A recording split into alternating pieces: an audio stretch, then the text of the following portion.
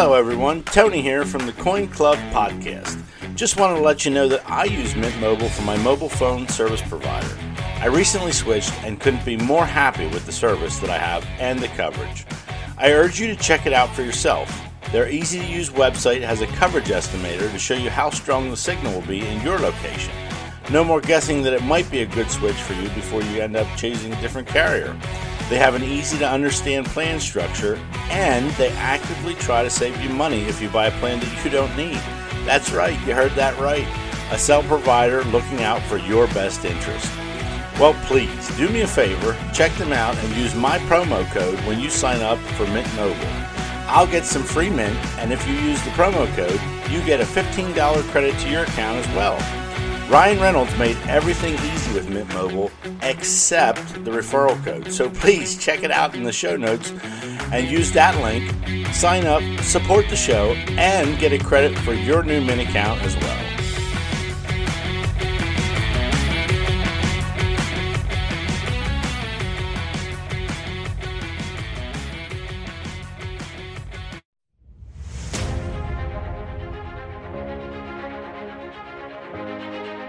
Welcome to the Coin Club, a podcast brought to you by the Seven House Coins, Currency, Bullion, where we discuss everything related to numismatics. I'm glad to have you along with me for my journey and excited to share with you the very best of numismatics.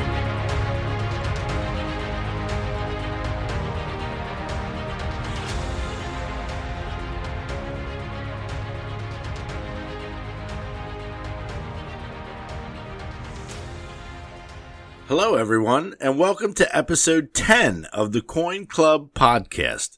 We've reached our first milestone with many, many more to come.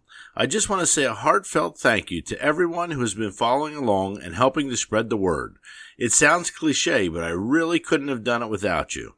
There is a lot of history here with creating this for you, and I'll share a little bit with you now as we enjoy each other's company.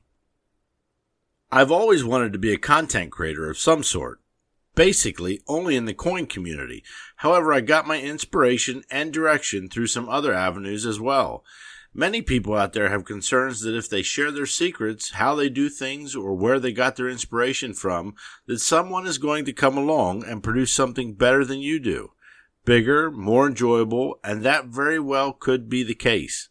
Worrying about these things can give you decision paralysis and cause those big dreams and inspirations to wallow in their own demise. That's where I was stuck at for a long time. I never really left the realm of coin collecting, but when I got back into it very heavily, I started to watch a lot of YouTube. I thought that was the avenue that I was going to take. I looked into what it would take to start up a YouTube channel and how I would film it. Would the video show my face, or would I be a voice only? My favorite coin forum website is Coin Talk. The folks on there are not very fond of YouTube creators, so there was that also. Blue Ridge Silverhound, JB Coins, Treasure Town, Quinn's Coins, and The Silver Picker were on my list of shows that I watched regularly. I saw how they got better and better over time with their production. Their subscription numbers went through the roof, and as much of an inspiration as it was to see that, it kept me from starting. How could I ever compete with someone who had tens of thousands of subscribers? Shortly after YouTube, I found the Coin Show podcast with Mike and Matt. Later, the Coin Week podcast with host Charles Morgan, and later adding Chris Bullfinch, and then most recently finding the Coin World podcast with hosts Jeff Stark and Larry Jewett. Actually, this is where Chris Bullfinch originated from as well. The common thing here is many followers, many episodes, and they were all well established. Well, with listening to all this content on YouTube and all of the podcasts, I was also listening to a couple other content creators as well. It started with Kevin David. This guy started out working a regular job, like so many of us, and through a ton of hard work and ambition, he made a successful business with Amazon, a YouTube channel with over 1.3 million subscribers, and he also has a podcast that I check out regularly. Next, I found a guy named Ben Levitt. He is a very positive, upbeat individual who helps others with their social media and marketing techniques. I follow him regularly and from the early days of his YouTube channel. Sorry, Ben, when I went on tonight, I looked for your latest episode and it wasn't there. I wasn't a subscriber. So I hit that subscribe button, but I promise I was with you from the very beginning. Lastly, but certainly not least, Katie Steckley. She is another entrepreneur who guides you through creating and marketing and navigating the world of social media. So you're saying to yourself, Tony, where are you going with this? These three people were the push that I needed to start what I've always wanted to do today. They have all had the same advice, maybe not worded the same, but the advice was still the same. Just do what you want to do. Start it and get better and better with each time you create, but just start. Everyone, everywhere, had to start with their very first episode, the very first YouTube clip, the first print article. Those 1 million subscriber channels started with their very first episode and went from there and got better and strive for more with each production they made. With my current obligations, I decided that a podcast would be the best way for me to do this, do what I wanted to do, and guess what I did? I took their advice and just did it. I guess I can directly credit Ben Levitt with that push to just start, as his link for Buzzsprout and the positive influence of all the people I've mentioned above were glaringly obvious. I hit that subscribe button on Buzzsprout, and on March 8th, 2021, the Coin Club podcast came to be. I'll echo that advice that was given to me, and whatever you choose to do, just start it. Begin your journey, and don't let the decision paralysis keep you from doing what you love. There will always be someone who has more subscribers than you, better productions, better content, but just start with the goal that you will get better with each and everything that you do. This advice can be for anything in your life, your numismatic collections, your job, your family. Make it fit for you, but just start. Back to the point I made earlier about giving out secrets to your success. What I've learned in my many years in the business world, the fire department, and the numismatic community is that your success can be gauged on how well you set up others to succeed. In life, but in this instance in numismatics, you will always find someone who can produce something better, who is smarter and has more knowledge, and someone who has a better collection than you do. However, this community is well known for actively seeking out the chance to share, teach, and mentor those in the community of numismatics. I love to create. I love to inspire, but what I love the most is to help others and set them up for success in whatever they want to do. If I inspire the next podcaster in the community and they become better than me, well, then I couldn't be happier that I played a little part in that. When you make others successful, you in turn will reap the benefits. Help that 12-year-old young numismatist start their collection. Mentor them on where to start. Chat it up with that 50-year-old who just got into the hobby because they may have stumbled upon the Coin Club podcast and set them in the right direction, and make sure that you are a good steward to the hobby for generations to come. You won't hear much chat on here about politics or religion in terms of modern day, but I do have a strong passion for progress and being a good steward of the world we live in, so that we can continue to collect coins of old and new and enjoy this hobby we love so much together. Thank you, friends, for 10 great episodes, one building off the other, for your camaraderie and your ears. Here's to many, many more episodes of the Coin Club podcast. Please continue to help me grow by sharing this with your friends, mentioning me on your favorite coin forum, and posting on social media. Continue to email me and direct message me with your feedback and suggestions. I'm so thankful for you all. Okay, if you're still with me, let's get on with the news. The release of the last 2021 Morgan dollars and the 2021 Peace dollar went off without a hitch. If you believe that one, I'll tell you another. I was able to get the last 4 releases in this 100th anniversary offering. However, I will say that the first 2 went totally fine. I got my coins, put them in the cart, paid, and I even got a confirmation email within, I'd say, probably 15 minutes. No glitches, no having to refresh or hit the back button. The last 2 offerings, which included the Peace dollar, were the exact opposite. I had error messages, I had to refresh, multiple issues, and about 10 minutes fighting to get the 2 coins, which made for a very anxiety-ridden purchase. I'm not entirely sure how the Mint can fix this, shy of not setting their mintage limits and minting to demand. It's very rewarding and a sense of success when you're able to get the issue that you want from the Mint that you're craving. However, it is extremely frustrating if you're on the other end of the spectrum, which, might I add, there are more who are dissatisfied than who are satisfied. 1 coin for your collection and you can't get it over and over and over again, and that is the repeating record. I don't have an answer for the Mint, but I know that they need to lean on the numismatic community and figure this one out. I say this because if the Mint truly is not trying to create a scarcity by restricting mintage numbers, then they must look at the bigger picture. They are telling us that the limits this year is due to the pandemic and the shortage of silver planchets. However, I really don't buy it. I remember standing in line at the Baltimore Women Expo to purchase a 2019 San Francisco minted Silver Eagle enhanced reverse proof. Low mintage on this one, and much coveted by collectors and flippers alike. The line was slow going, and we were all chatting amongst each other to pass the time. I'm sensing I'm going off on a tangent here, but please listen to this experience. Just being the observant person that I am, I'm listening to the conversation in front of me, and from what I could gather, the two well-dressed men in front of me were dealers. They had their show credentials around their neck, and everything seemed fine at that point. About 20 minutes later, a male comes from outside of the line and starts chatting it up with the two purported dealers that were in front of me. I still didn't think anything of it. I thought this guy probably had to go to the bathroom and he left the line and came back. Well, give him the benefit of the doubt. The people in front of me and in back of me must have been more observant than I, and they started to raise their voice and their concern to start to complain that this guy was cutting the line. Not more than 5 minutes later, I see this car pull up to the curb, and a very well-dressed young lady steps out and starts walking to the crew in front of me and parks her rear end in the line in front of everyone. By this time, everyone knew what was going on. They were flippers, cutting the line and expecting that nobody was going to say a word about it. While the people in back of me were more vocal than I, which I do regret now, and they called the two new additions to the Eagle line out. Excuse after excuse from those two new additions to the line spewed from their degenerate mouths, and they had the gall to stand there for the remainder of the wait. True line-cutting scum. If you're pissed off at this point, friends, here comes your sanctity and redemption. Well, we got to the front of the line, well, 4 to the front to be truthful, and the two shady dealers who let these degenerates in line went through, and as soon as the cutters got to the front and were ready to get their ticket from the mint official to go get that low mintage Eagle, here come the security from the Baltimore Whitman show. One of them was an acquaintance from my real coin club that I belong to, and I know as a police officer from a precinct close to Baltimore. They were made aware of the line cutters somehow, and they allowed them to stand in line for close to an hour.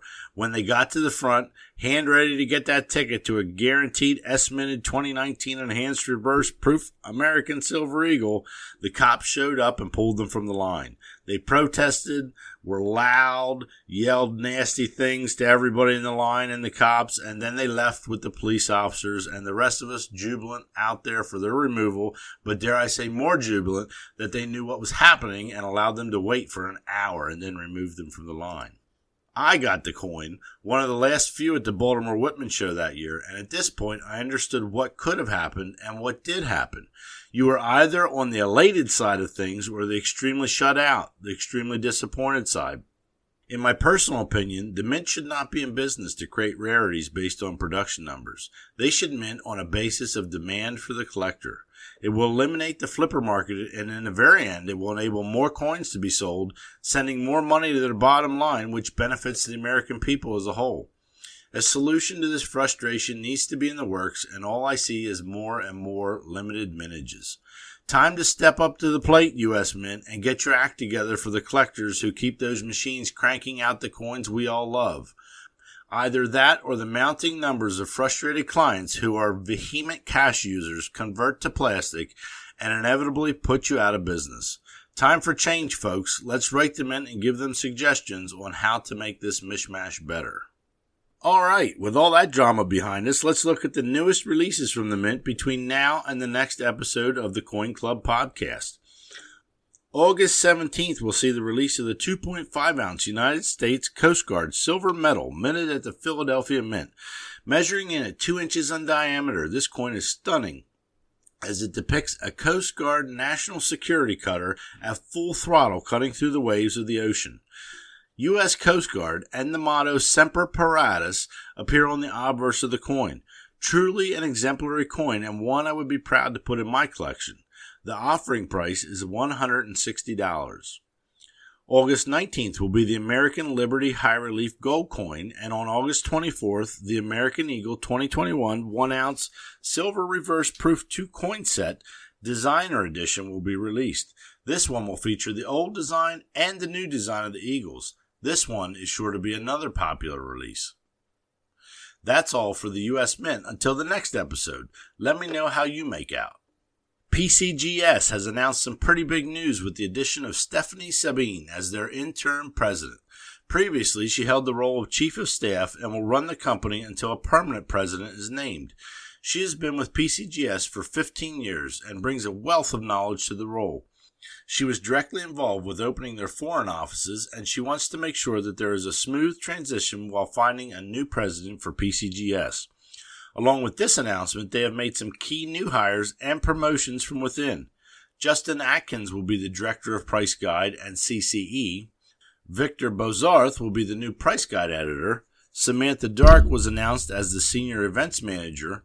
Ryan Hogue will be the Chief Product Officer, and Chris DeMoray as the Director of Sales. Congratulations to all of them, and best wishes on this new journey. Witter Coin of San Francisco, California has announced that they have sold the second finest known 1927D St. Gaudens Double Eagle Gold Coin for an astounding $3,090,000. If you are a follower on Instagram, you will know that Witter Coin just recently held a week-long, all-expenses-paid class for a select few young numismatists. They're doing good things over there for the hobby, so check them out on Instagram. Okay, everyone, for the World Coin Spotlight, we're going to head over to the tiny country of Liechtenstein, to the company CIT, or Coin Investment Trust. They have minted a coin that caught my eye, and I wanted to share it with you. The 2021 Palau 3-ounce Silver Tiffany Art Metropolis, Paris. You all know I love Paris, so I thought I'd share this one with you. On the obverse of the coin, you will see a bridge I walked over, strolled over, admired, and gawked at. The Pont Alexander III. The coin itself shows the bridge in all its glory, however, you really should see it for yourself in person. It is adorned with gold leaf, and at night it's lit with an array of lanterns gracing the bridge. It also shows on the obverse the Palau coat of arms and reads Paris. On the reverse of the coin, you will see a very detailed image of Paris as seen from above. It points out the Seine River running through the coin with the gorgeous Tiffany glass. The Arc de Triomphe, the Eiffel Tower, and Notre Dame are all pictured on the coin as well.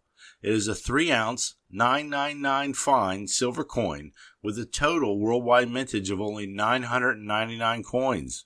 Talk about low mintage. The focus on the last 2 episodes of the Coin Club podcast has been on the mints that have graced the United States with coinage since its inception. Today is no different. We'll round out the last of the tours on the 2 remaining active mints in the United States. By far, not the least important by any stretch of the imagination, we'll take a look at the San Francisco Mint and the West Point Mint. The San Francisco Mint was established in 1854 to serve, you guessed it, the needs of the nation from the California gold rush. With all those miners and speculators finding gold, there needed to be some place for it to all go. The U.S. government opened the original San Francisco Mint, and in the first year alone emitted an astounding $4 million of gold bullion into coins. The volume that this mint saw quickly outpaced its ability to keep up, and in 1874, the completion of what we affectionately refer to today as the Granite Lady took place.